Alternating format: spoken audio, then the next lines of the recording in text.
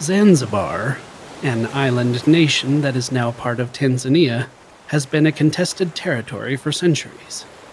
Starting in the 15th century, interested parties from Portugal, Oman, Germany, and Britain vied for the right to settle in Zanzibar and to decide whether to continue or abolish its slave trade.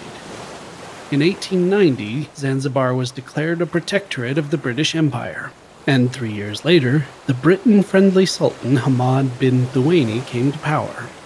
Sultan Hamad died unexpectedly on the 25th of August, 1896. His young cousin, Khalid bin Bargash, was suspected of having poisoned him. Young Khalid thumbed his nose at the British by swiftly moving into the palace without their permission, and ignoring a warning from the British consul to cease and desist.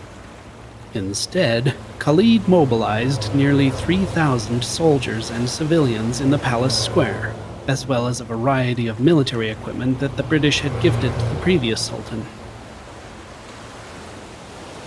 The British, in response, readied warships in the harbor and delivered ultimatums demanding that Khalid leave the palace.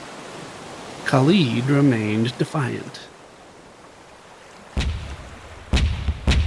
At 9:00 a.m. on the 27th of August, 1896, 3 British ships opened fire on the palace.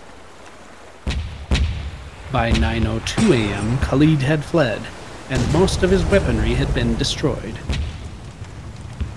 The open fire ended at around 9:40 a.m. A new British-approved sultan was in place by the afternoon. Unsurprisingly, given that the British commanded the most powerful navy in the world, the war was a lopsided one. While approximately 500 Zanzibaris were killed, only a single British sailor was wounded. As the Anglo-Zanzibar War lasted between 38 and 45 minutes in total, it remains the shortest war in history.